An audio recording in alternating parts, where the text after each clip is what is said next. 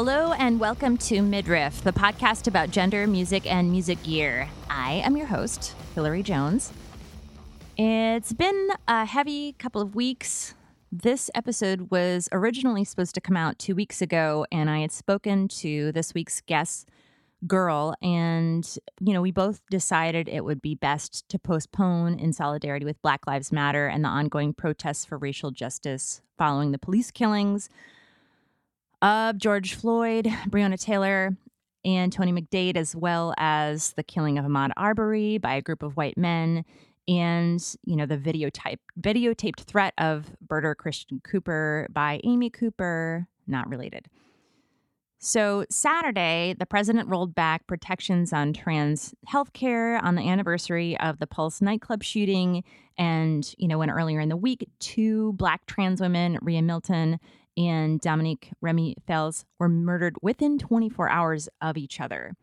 So this is all, of course, on top of the ongoing coronavirus crisis, which disproportionately affects communities of color, and many states aren't even collecting that data for LGBTQ plus folks, but based on discrimination basically everywhere else, jobs, housing, healthcare, et cetera.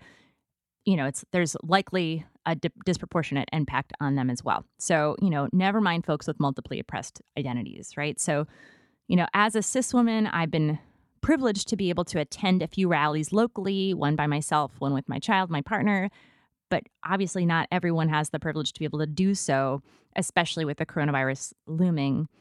And, the rallies and the ongoing discussion about issues like police abolition really does lead me to feel hopeful, which I know is weird and hard right now. And, and I say that as a person who tends to be somewhat jaded about this kind of thing.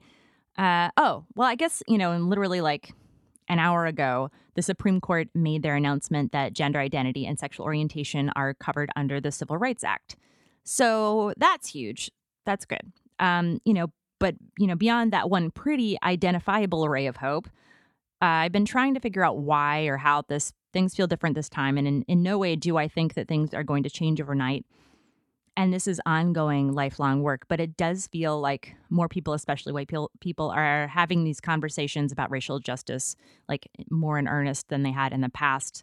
And I'm also really, I will say, heartened to see a lot of music gear companies speaking out on this in a way that I haven't seen in the past, really at all. And, the next step is to figure out okay, we did a Black Instagram square, how do we push the conversations past that one thing, right? It can't just be that. It needs to continue happening. And I know it's easy for people to get stuck in oh, but I like to post pictures of guitars all the time. Yes, we all love that. That is awesome. But thinking about ways that you can dip in and be supportive beyond just this one incident, right? And I know that there are a lot of Black folks who are very worried about the idea of defunding the police, getting co-opted, getting watered down into a liberal white agenda. And that is a very reasonable fear. And I'm hoping that white folks, research alternatives to the current policing system, such as restorative and transformative justice. There's a ton out there that will address your concerns, do a Google search. You said people are always wondering, what about serial killers or what about domestic violence, things like that. And, if you want to reach out to me directly, I'll do my best to talk to anybody who wants to talk about it. And I'll add some links in the show notes as well that might help address any questions about that. So in no way do I have the answers, but I'm definitely open to the conversation. I don't have all the answers. I have some answers that are good for my mind, but you do you. Anyway, so this is all a lot. I'm heading into this week's episode not with the intention of going back to normal, but knowing that it has taken the U.S. 400 years to get to this place. And, as I mentioned, it will not change overnight. During the last 2 weeks, it's also come to my attention that a moderately well-known session drummer with my exact same name has made some horribly racist comments on her Facebook page. And, when folks came back to share their disapproval with her comment, she literally doubled down on it. She's like, you know what? I am actually super racist. Check this out. It was really bad. And it was up there for about a week, her comments. But it has since been deleted. Anyway, regardless, Many people seem to think that those folks with those types of views don't exist anymore, but they very much do. And, we have a lot of work to do individually, myself included, in our relationships, in our communities, in the systems and policies that we're a part of to undo the white supremacy that our country was built on and continues to be structured around, right? If you stick around for the end of the interview, I'll talk a little bit more about, ways to make change at the end of the episode and talking a little bit about using actually a specific tool that's used in cancer prevention to actually potentially address, to wrap our minds around preventing or stop, making change around racist behavior as well. All right. So about the interview, one of the things, that really gives me hope is this band. They are called G.I.R.L, or Get It Right Loser, Lucy Koykendall and Mariana Cuyar. This is my first interview with more than one person, and in this case, a band, because they are a two-piece. They are both super ridiculously talented multi-instrumentalists, and they are also young, 19 and 18 respectively. And, I'd originally met Lucy when she attended Rock Camp in 2014, which was, when she first started playing drums. She went on to attend every year and kept coming back as an intern and then as a volunteer, as a drum instructor for our year-round programming.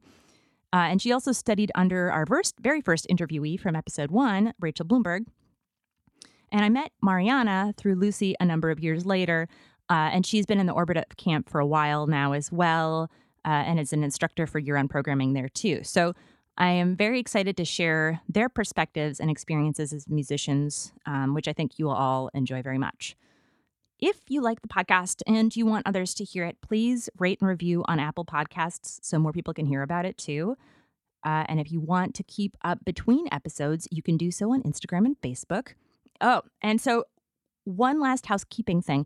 If you are in or around Providence, I'm working with Riot Rhode Island to present a workshop series for musicians and audience members through our Changing Our Tune project to reduce gender-based violence in the Providence music scene. So the first series is for cis women, trans, and non-binary folks. It is June 29th through July 1st, 3 to 4:30 p.m. And the second is for cis men, July 13th through the 15th, also 3 to 4:30 p.m. The trainings are free and they are virtual, and they'll be covering the topics of privilege and oppression, gender equity, gender-based violence, bystander intervention. And I have a link to the event in the show notes if you are interested. All right. With that, here is G.I.R.L.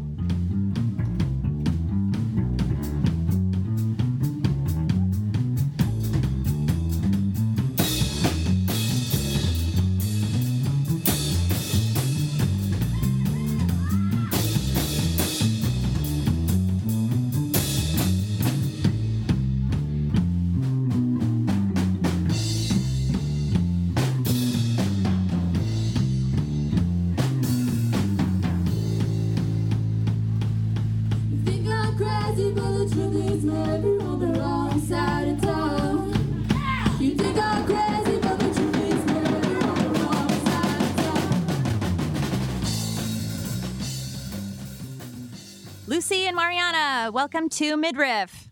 Hello. Thank you. All right. So psyched that you're here. I want you to first take a sec to introduce yourselves, your names, your pronouns, and a little bit about you and your background with music. Cool. So my name is Lucy. I use she, her pronouns. I've been playing music kind of actively for the past 6 years, and I've been that's how long I've been drumming, and I've been playing other instruments like bass and guitar and ukulele for about 3 years, and then I've been singing for a long time. That's since the dawn of time. And the current project that you're in is Get It Right Loser, also known as G.I.R.L. Cool. With Mariana.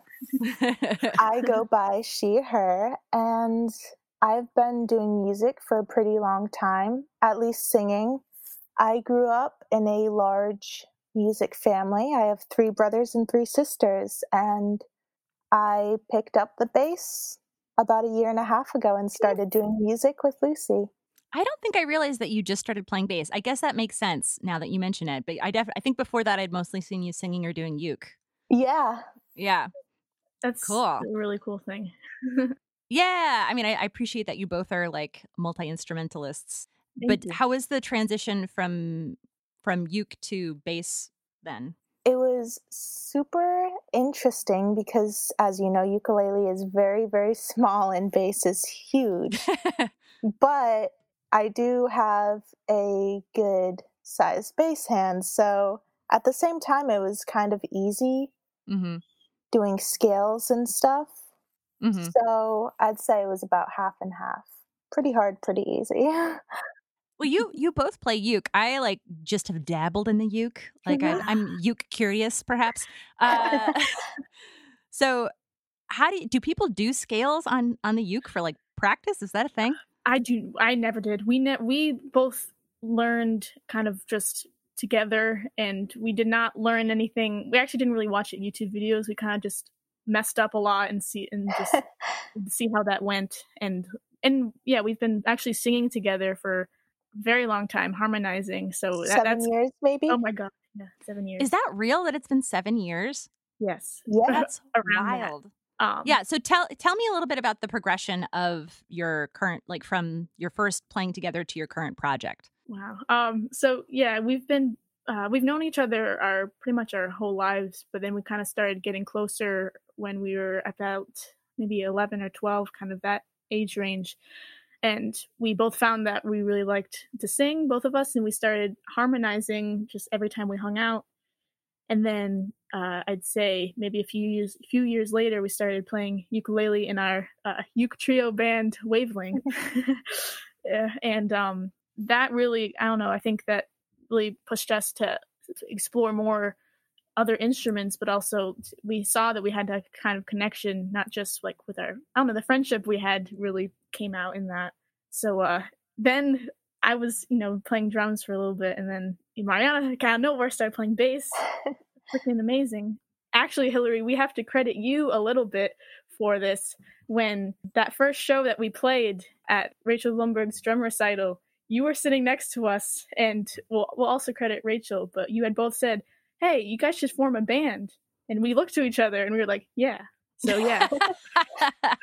So Hillary, we dedicate that a little bit to you, man. Well, I'm glad it worked out. Look at you now. Yep.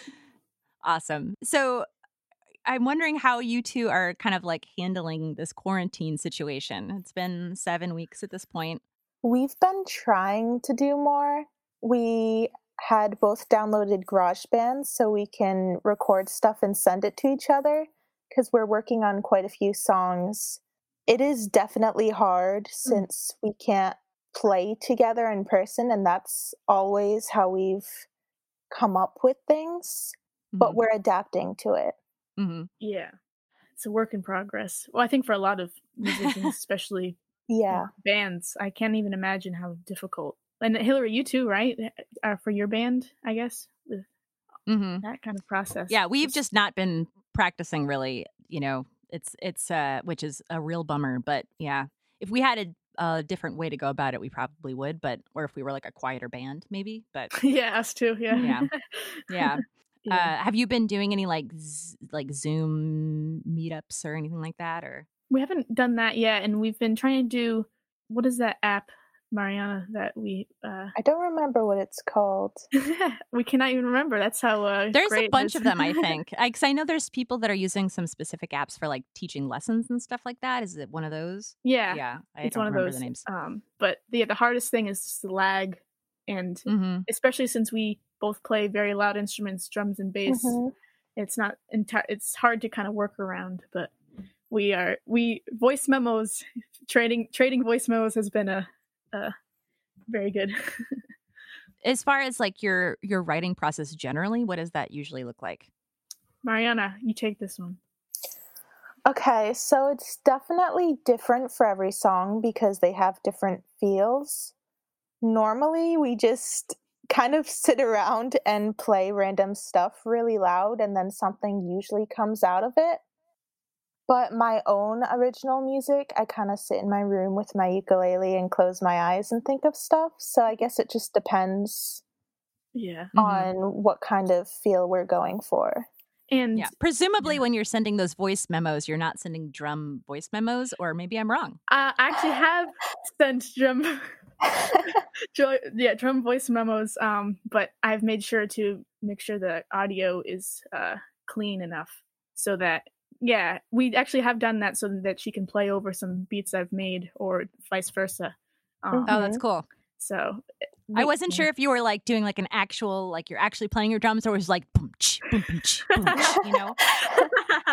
I hope you all work on like an a cappella band direction. I feel like that's something you could, definitely. Yeah. We definitely want to have many different versions of our original songs. Like we wanted to have an opera version, a bluegrass version, or whatever. Really random. I don't know. That's kind of what that's casual. Yes, very casual. I feel like I've seen you do that though. Like you have actually, every time I see you perform a song, sometimes it's different. Thanks. Like sometimes you'll change it up a little bit, which is great. Thank you. Yeah, and you're very adaptable to different like settings, I think, which is good. Thank you. Yeah, we appreciate that. We hope we are. As far as like your learning process, like how has your learning process been over the years for getting to where you are now? For me, I'd say it's been it's been really helpful to have Rachel Blumberg as my drum teacher, because she's really shown me, I don't know, she's expanded my horizons music-wise. So I've been taken a lot after her in terms of just listening to a lot of different music has been a really great, helpful, I guess, a kind of learning method, and taking a lot from bands and musicians I'm inspired by. And I have utilized YouTube a lot for, watching different people cover songs has been pretty helpful. And then I always kind of eventually just, if I cannot figure it out just by kind of watching it, I just listen to it as many times as I can. For example, we were about to play a show before all this, this quarantine pandemic situation happened. We were going to play a show where we were going to cover YYZ. And so once again, casual, no big deal. Exactly. I just want to put it. I just want to say, how old are you two again? For the audience, I'm 17. Okay, and I'm 19. Okay, just wanted to put that out there so people know that you're doing that song. Anyway. Yep. And I actually have gotten more into reading drum notation, because I've been taking some actually jazz percussion courses in college right now. So I actually found some drum notation for YYZ very crazy to look at, but that has helped. So yeah. Cool. When you would do YYZ, would it be did you finish it, or did you like get it figured out? Was it ready to go, or? Pretty much. Yeah. It's just the little things. Like I have not gotten down those fills yet, and I don't know about Mariana either. It's just, those take a lot more time. YYZ, the song by Rush, for our listeners who maybe aren't prog rock inclined. But yeah, so that's like, was it did you have like your own take on it, or were you doing it pretty straight, or? We did that pretty straight, didn't we? I think. Yeah, I think so. We did it pretty similar. We all listened to the YouTube track and learned it that way. And I probably, because we didn't have as much time, we didn't really get to really, I don't know, find our own ways of playing it. I think once we have that down, that's generally what we like to do with covers, try to change it enough that's like our band sound, I guess. I feel like that song's so hard to figure out in the first place that like it's like you have to learn it first, and then like to get to that next level, it's really... to like adapt it somehow is like just a whole other thing. Yeah.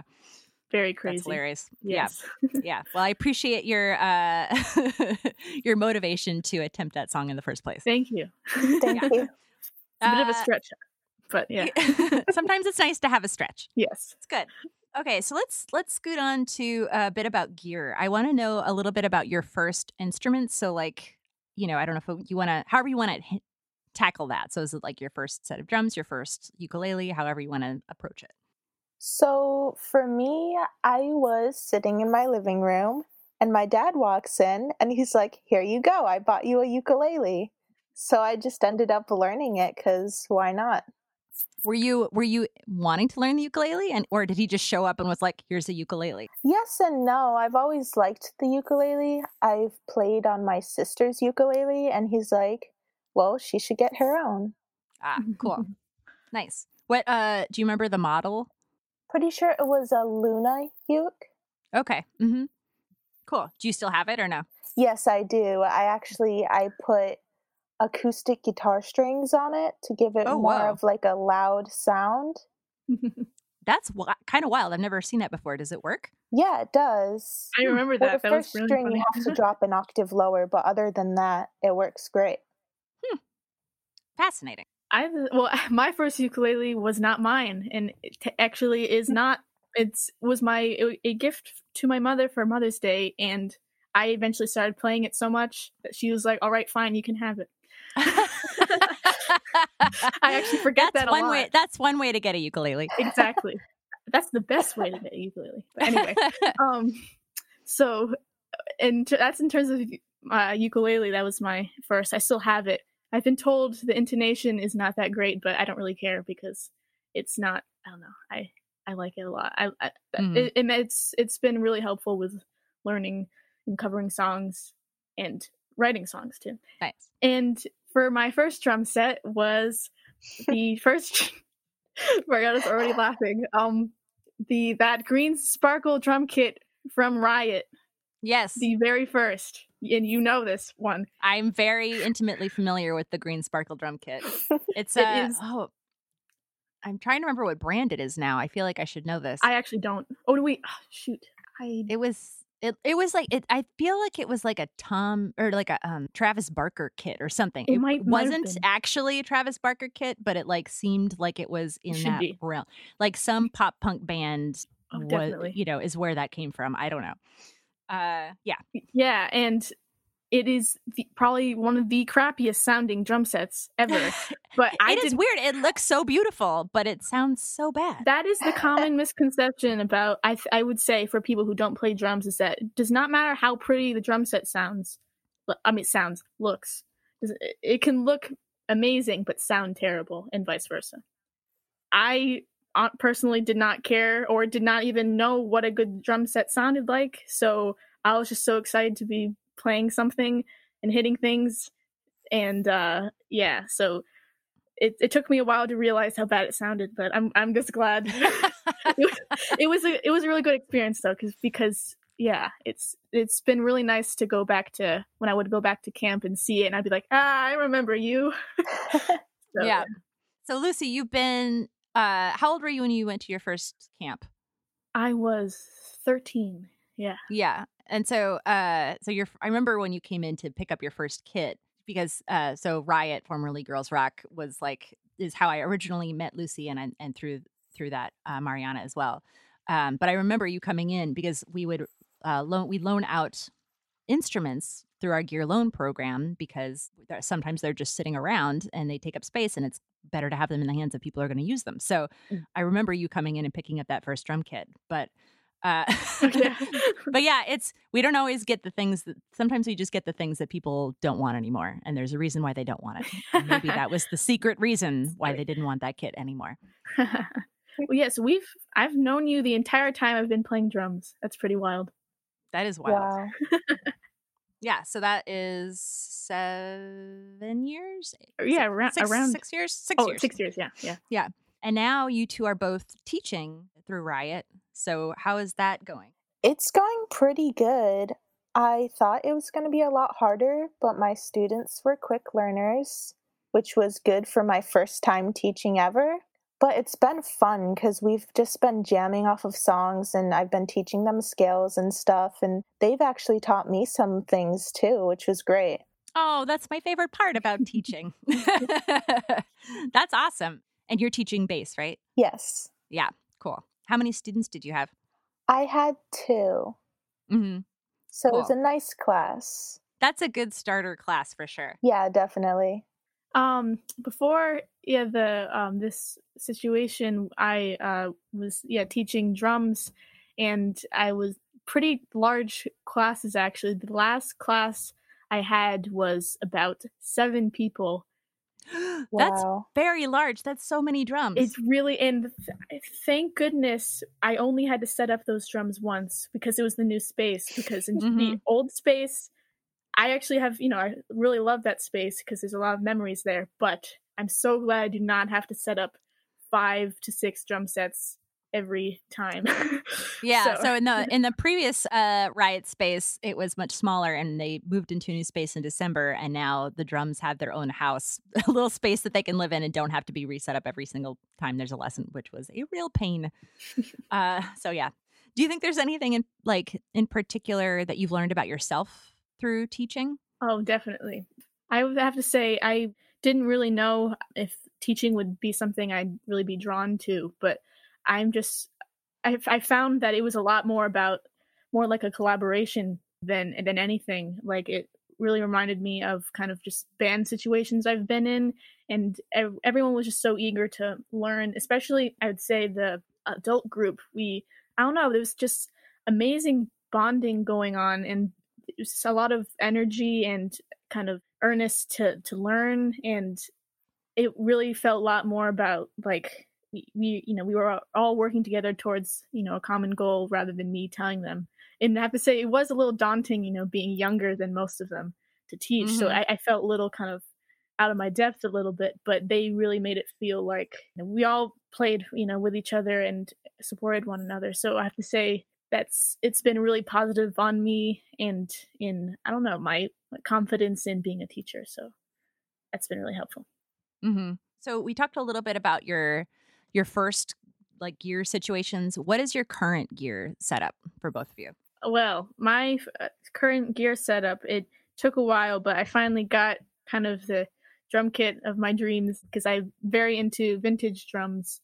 I went to a shop called Wood and Weather, which is in Mass, and I went there first initially with Rachel Blumberg because she was going to check out some of their cymbals, and we got to meet the person running it, and it was just really, really great experience.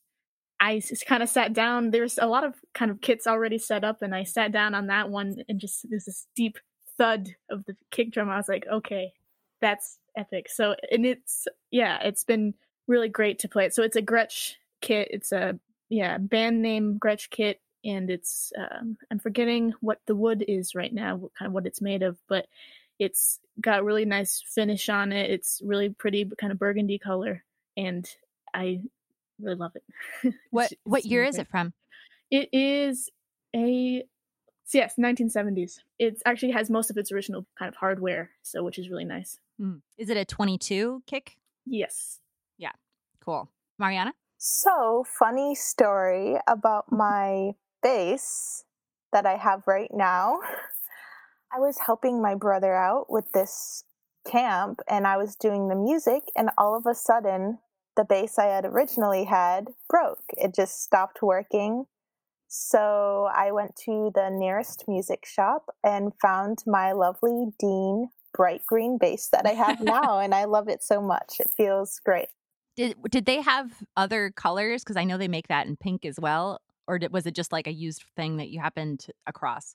They had other colors that I did not know about. I probably would have gotten the pink one, but I do like the green one. The green is super rad. It's it's pretty wild. But I just wasn't sure if it was like a personal choice. You're like, I feel real committed to green, or if it was just like, this is rad because it's here and it's all green. Well, I liked it originally because it stood out. Most of the basses there were black, and my original bass was black, so I wanted to go with something different.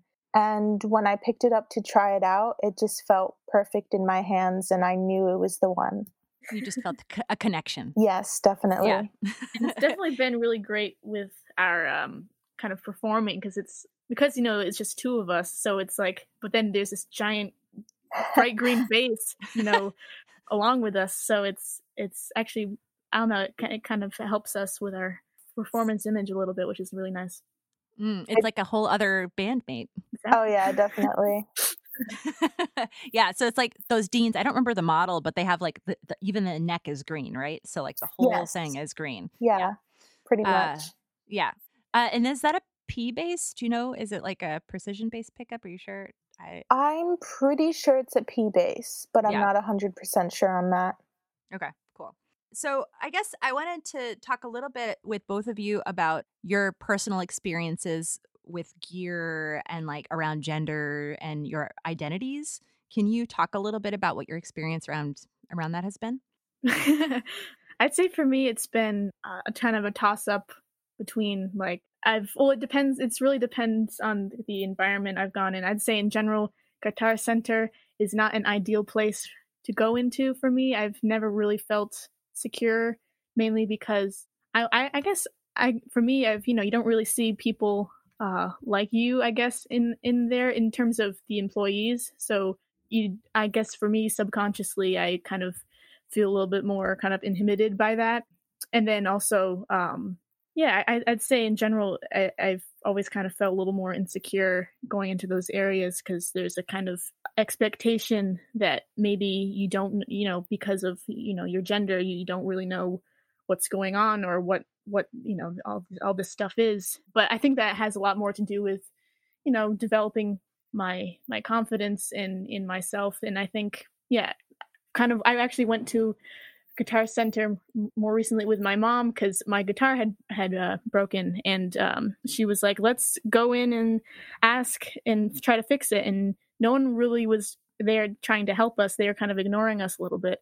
So she was like, she propped up the guitar on the table. She was like, "All right, tell me how to what's wrong with this, and I'm gonna fix it."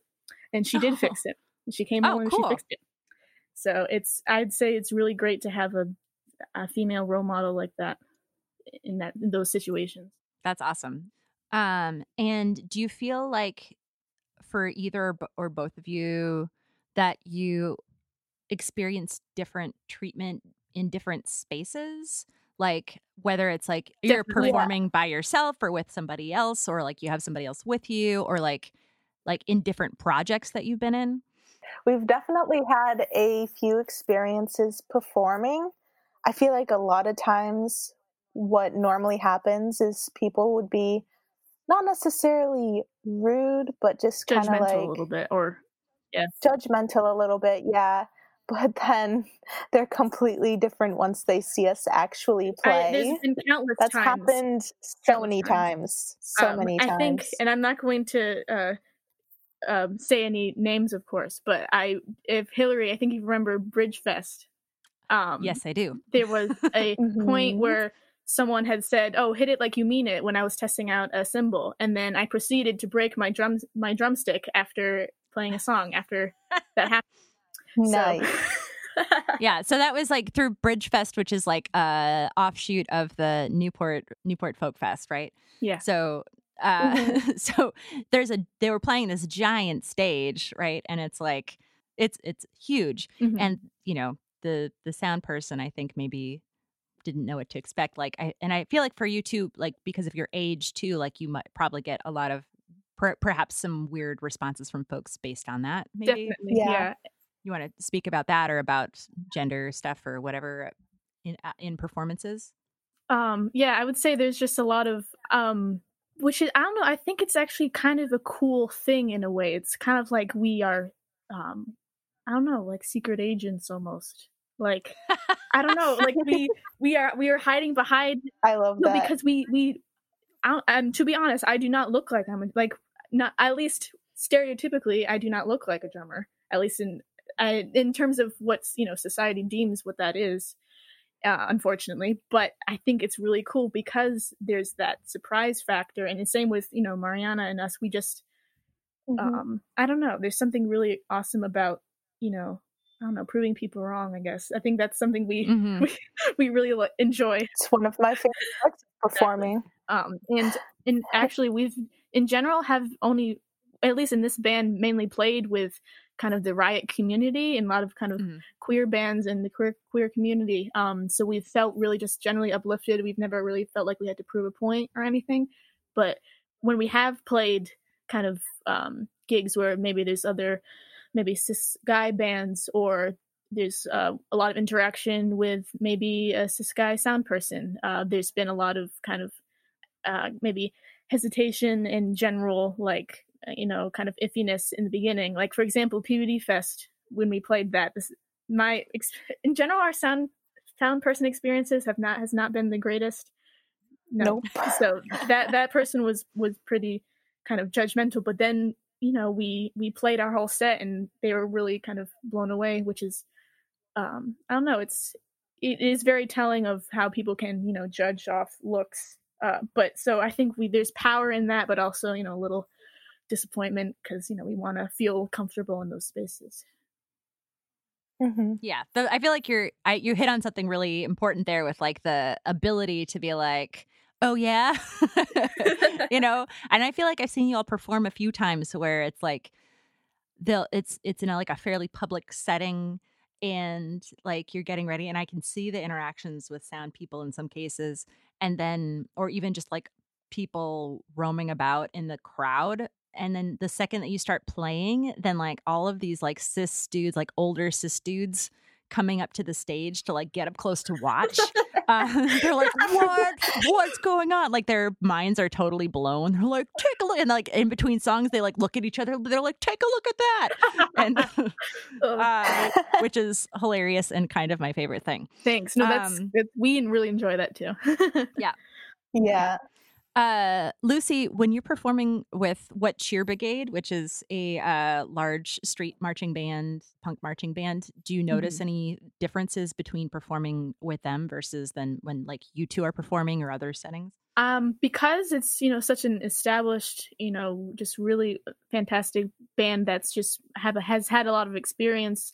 I actually feel a different kind of security in there because like, they already have a established structure. They know everyone has their role in the band in a sense, and I'm playing my part. So I really feel like, they have a lot of rules in place or kind of guidelines in terms of, respecting each other and being part of, it's been a really great experience to learn in such a, it's about, I'd say in total, maybe about 15 plus people in the band.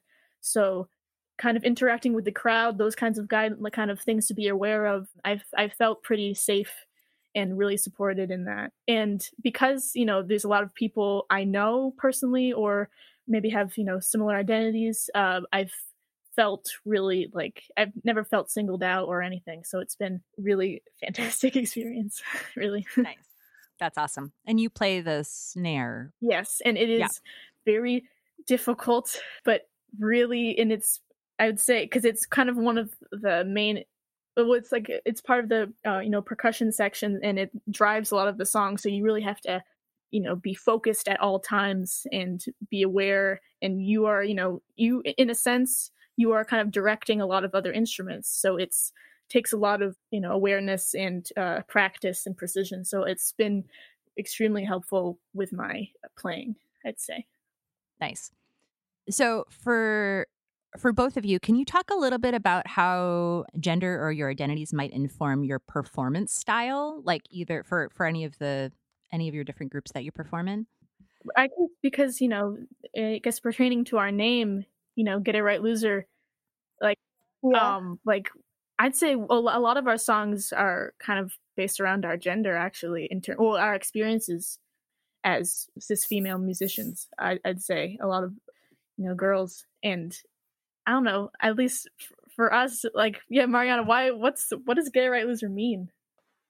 It means a few things, but I feel like since it spells out girl, like the first letter of each word, I don't know, it's kind of empowering. Like, people might think you're one way, but you're not.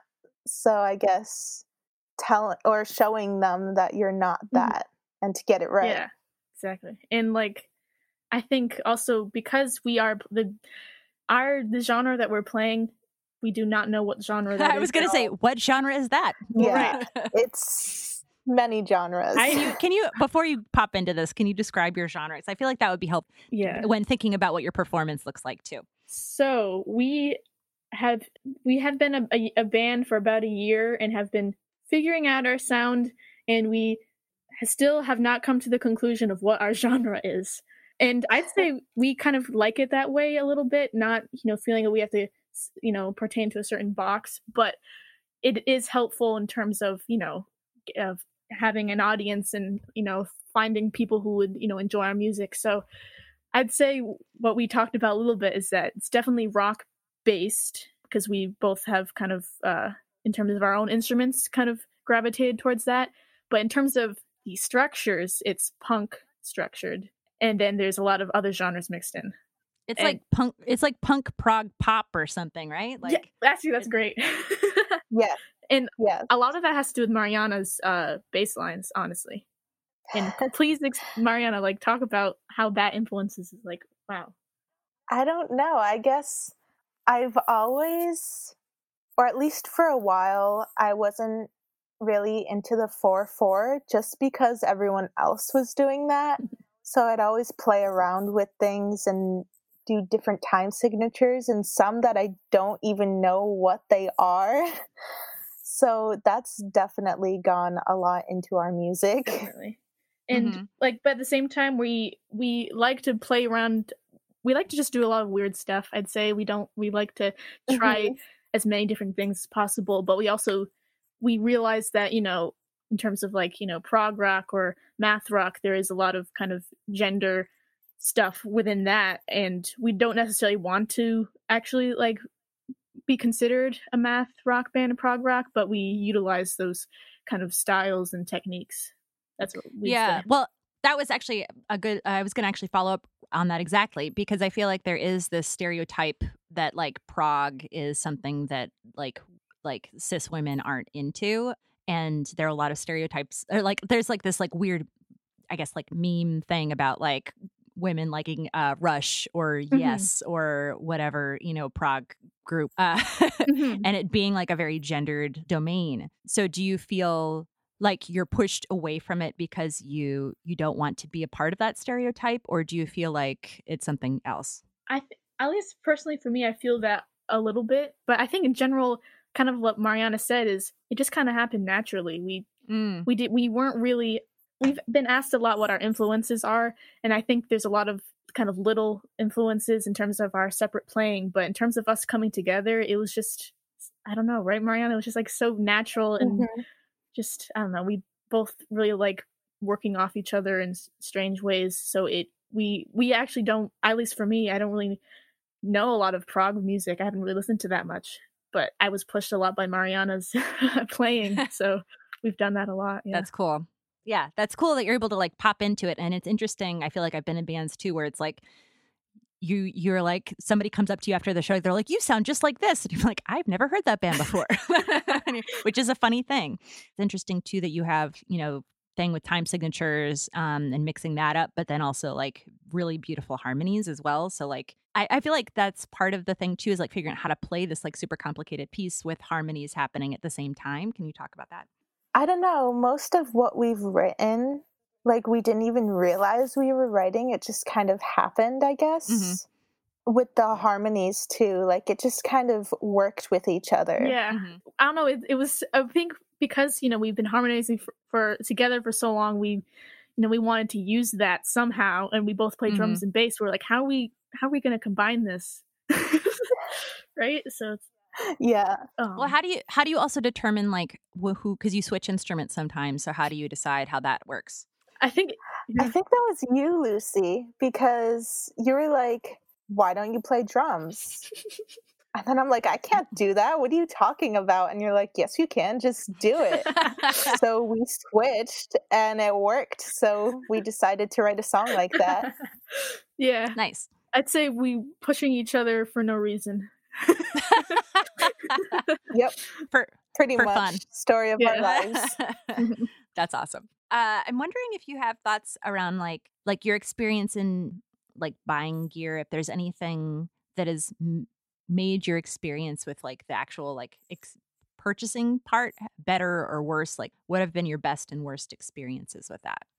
I'd say I have kind of my positive example would be kind of when I just recently bought my drum set at the Wooden Weather kind of shop. That was a really good experience, mainly because I had met the person beforehand with Rachel, who knows a lot about gear in drum stuff. So I was able to kind of go in with them knowing who I was. And they also actually saw both of us play. So that, like, kind of going back to like the performance thing, you know, getting rid of that initial kind of judgment about who is, you know, going in here to buy a drum set.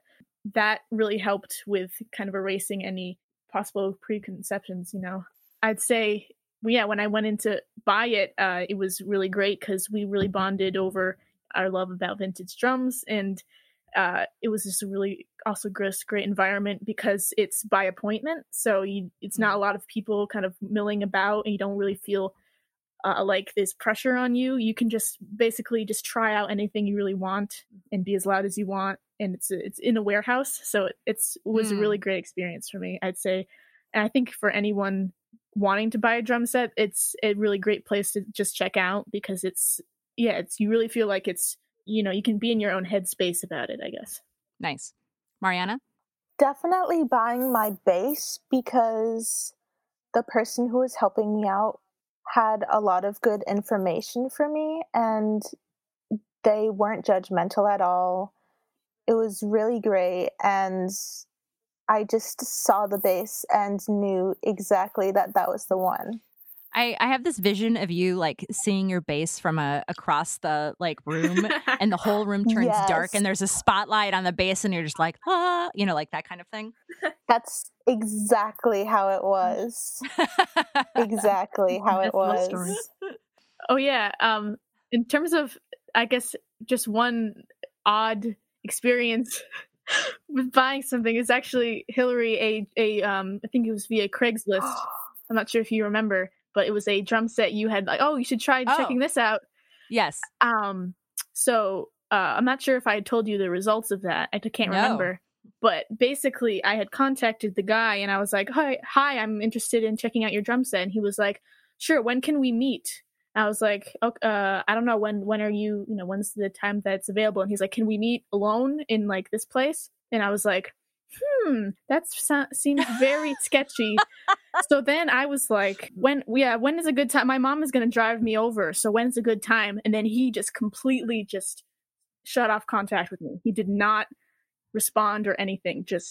I think I narrowly averted something very sketchy. Wow. Well, I'm sorry I sent you into potential danger. Jeez. No, it's okay. It seemed like a very promising, you know, drum set, but clearly the guy, it was a very listeners. I just want you to know it was a really cool drum kit. It really was.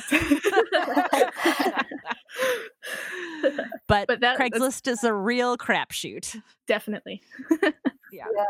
That is rough. Well, we've all learned a lesson here, haven't we? Yeah. Never trust Craigslist. So what is one thing that you know about gear now that you wish you knew about before? For me, definitely amps, or less of amps in general, like the brands, but more of like knowing what tone to go for a specific sound. I've definitely grown a lot in knowing what my sound is, but before I kind of just turned everything up or everything to the middle, it definitely would have been helpful. Everything goes to 11. Yes, definitely. Yeah. So now you have a little better understanding of like EQ and stuff like that? Oh yeah, definitely. Yeah. Cool. In terms of gear, I guess for some reason, I'm just really interested in the history of, I don't know why, I just really like vintage drums. I have no idea why. I think it's just, I don't know. I really like the history and the fact that, you know, other people have played them before. And there's just, I really kind of resonate with, I guess, the sound of, you know, more like past music decades. So what if that person was Travis Barker? Right? Oh my gosh. No.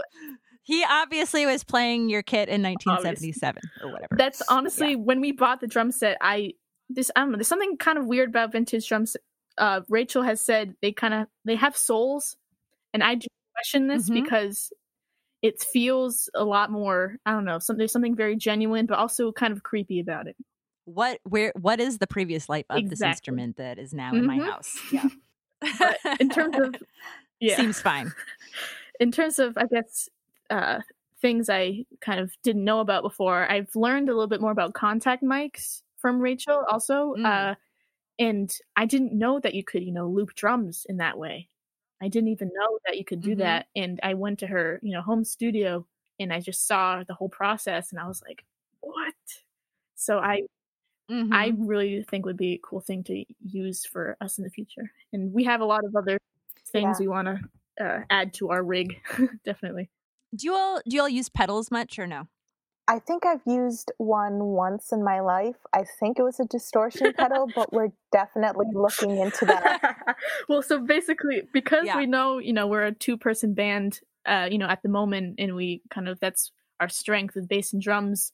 We both also play guitar, but we want to be able to have a fuller sound. So we are interested in kind of purchasing a lot more pedals. And also for me, at first, I was kind of iffy about it. I wasn't entirely sure I wanted to go with, electronic drum machines and drum pads. But I've seen just how much they can help with a live performance, especially with a lack of personnel, I guess you could say. That's something we definitely kind of want to integrate, I'd say, a lot more. Like you want to program a pad for some particular sounds? Yeah. What kind of sounds would you program? Anything and everything. Yes. Like a car horn and like someone hitting a trash can. Definitely. Or just bring a real trash can. Someone screaming. Yeah. We definitely want to just add a lot of random commentary, and then we just drum pads, just yeah, woo. Yeah. Good.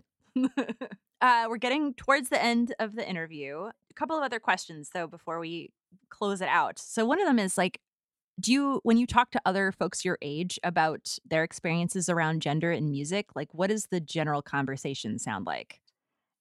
For me, it's definitely they've had a similar experience, like being judged at first, for the most part, I think.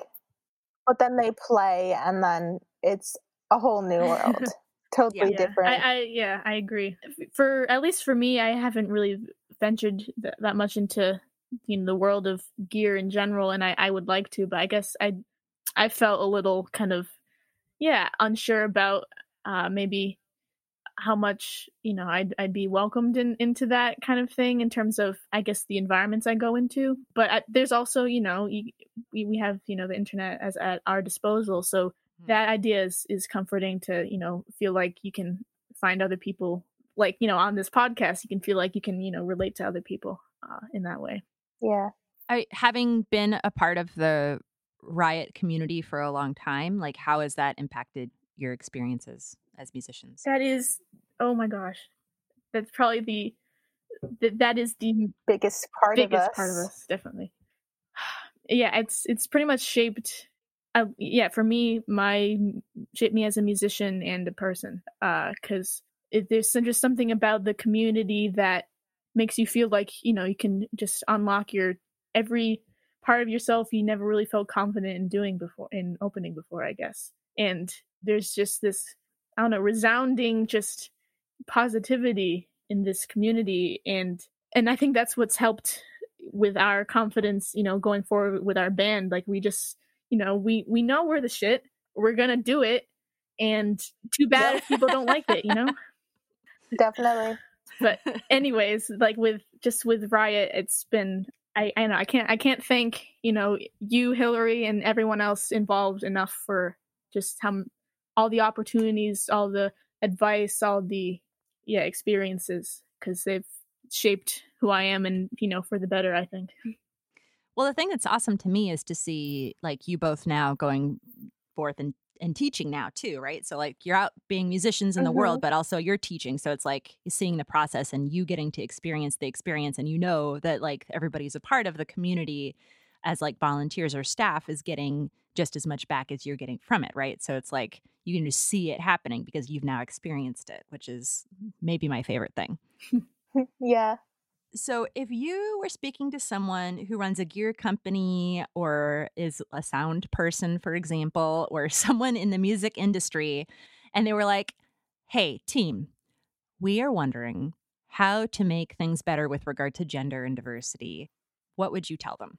Well, in terms of those, I say like premisconceptions, that's not entirely something you can just, it's a nice thing to like, you can say, oh, don't, judge, but that's a hard thing to kind of get, kind of unlearn, I'd say. So in terms of the kind of services they offer, I'd say probably have more people, who are cis, female, trans, non-binary, kind of in that realm in terms of, who they employ. I think that would make a huge difference. I think also what they, at least I've seen like a lot of brands when they're advertising, there's a lot, mainly cis dudes I'd see in those kind of advertisements of these instruments. So I think it just expanding how they are promoting their products in that way. So what are you all working on right now? What's coming up for you? I know that's hard to say right now. Yeah.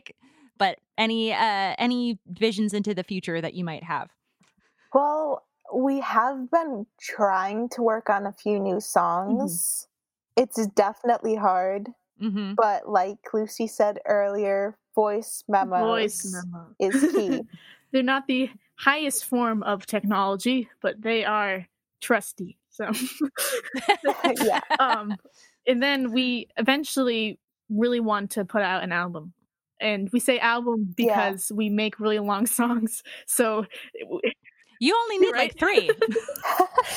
And definitely. But our songs may be long, but they are, still just, there's a lot of like, we never get bored playing them. So that's the good thing. But we found we can't write just 3-minute songs. We've tried to go below that. We just can't.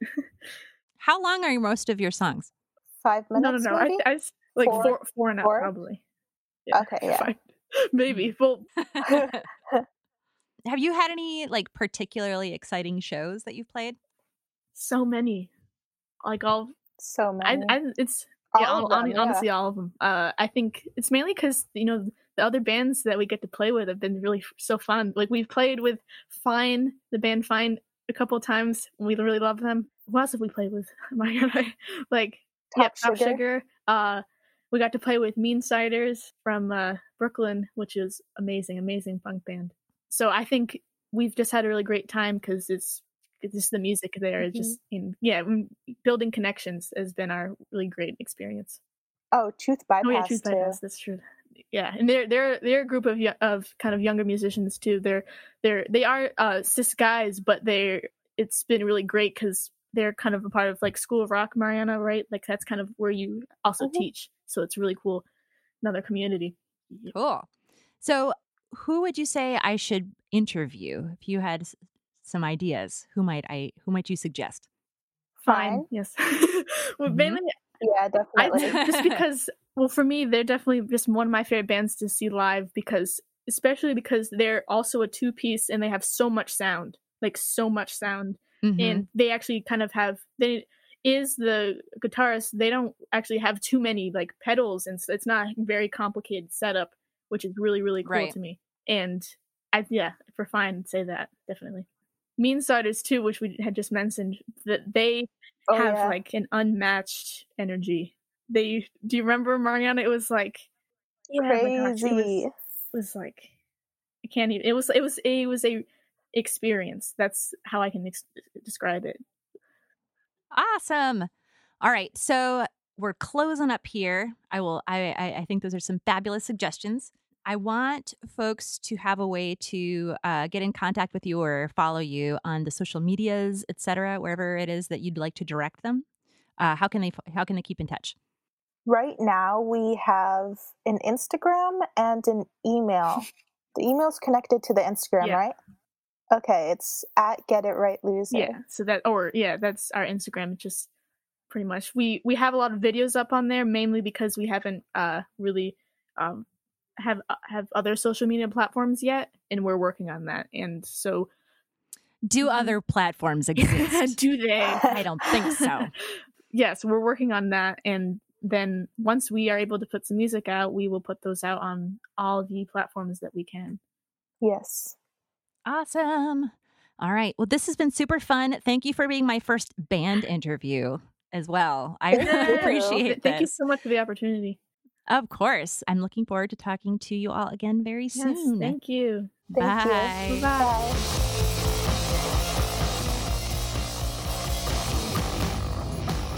Really, really great to have G.I.R.L on the show. And I'm excited to one day be able to see them play again live. Please, God, let us be able to play and see shows again. I'm dying. Anyway, they really are so, so good. And I'll be sharing more about them throughout the week on Instagram if you would like to follow along. So in closing today, I'm going to leave you all with some thoughts on how to potentially make anti-racist, or really, I would say, any change using a model that most folks associate with cancer prevention.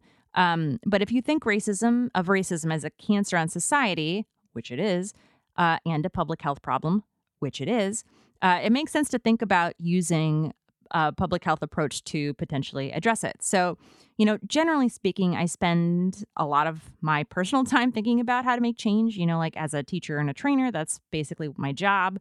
And I've been having a lot of conversations with people about how to make change, and relatedly, like how or when to respond to people who disagree with you, especially white people talking to white people, especially online, and how to tailor and manage those responses. So this is not going to get at that directly, but it's sort of a general approach to think about like how you're interacting with people and like what that conversation might look like.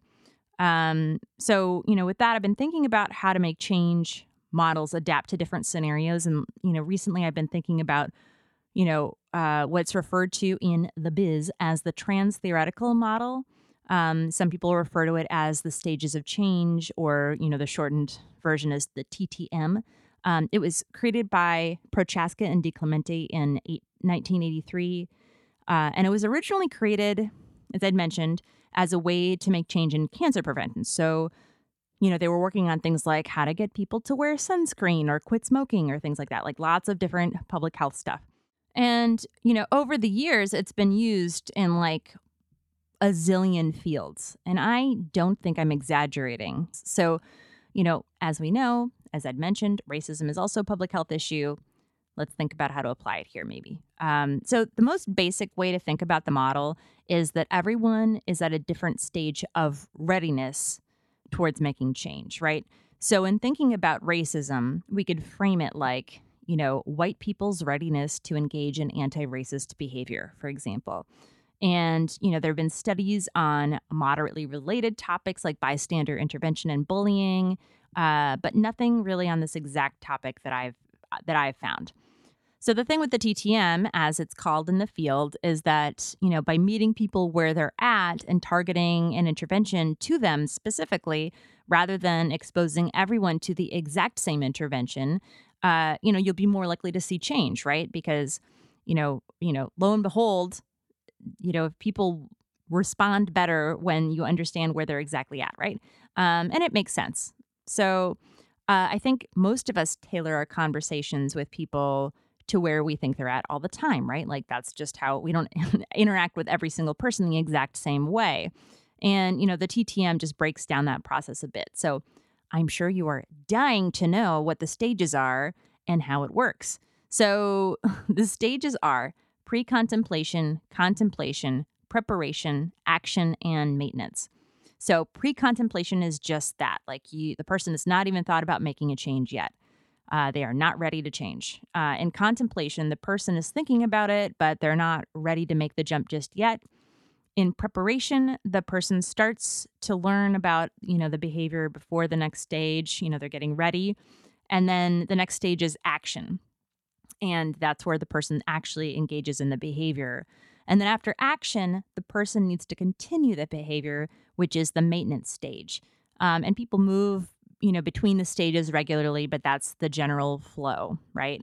Obviously, this is a huge simplification, and there are literally thousands of peer-reviewed studies on TTM with much more detail than this. But I do think that when dealing with individual people, thinking about their behavior, and this could be racist behavior, sexist behavior, whatever, I think any of those could apply, it can help to think about where the person is at and tailoring the approach. Like, if someone's at pre-contemplation, like the racist drummer I mentioned at the beginning of the episode, the intervention that you'd use to move her to contemplation is very different than the process of moving your cousin who is like a quote unquote well-meaning white lady from preparation to action or something. That's just an example. But you see how that might work, right? And there are other theories out there on related topics, such as like Helm's white racial identity model, which is great. But I think that the TTM can be useful in that it is, can be applied across many shitty behaviors. It's a little bit simpler. The process is shown to be effective across a wide range of behaviors, right? So obviously I'm not including here the specific intervention or what you might do. That's basically a proposal. This is a proposal of a new application of the model, but it's something that could be interesting for future investigation, something people could look into. I will probably continue to look into it myself.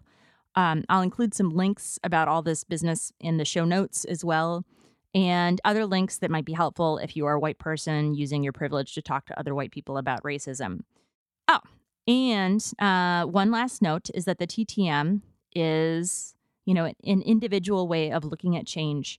And it would definitely need to be paired with change that's happening at the like institutional or like interpersonal, societal, policy level as well. So even if if we change every individual person's minds and like the hierarchical structure and the power dynamics of our culture don't change at all, nothing will. So like we have to help move ourselves, our friends, our family, coworkers to the next level. That is our individual interpersonal work, for myself and other white people. But we always have to burn everything down that created the harmful attitudes, behaviors, and inequities and oppression in the first place, right? Like, you got to burn that down. Otherwise, none of it's going to matter. So, all right.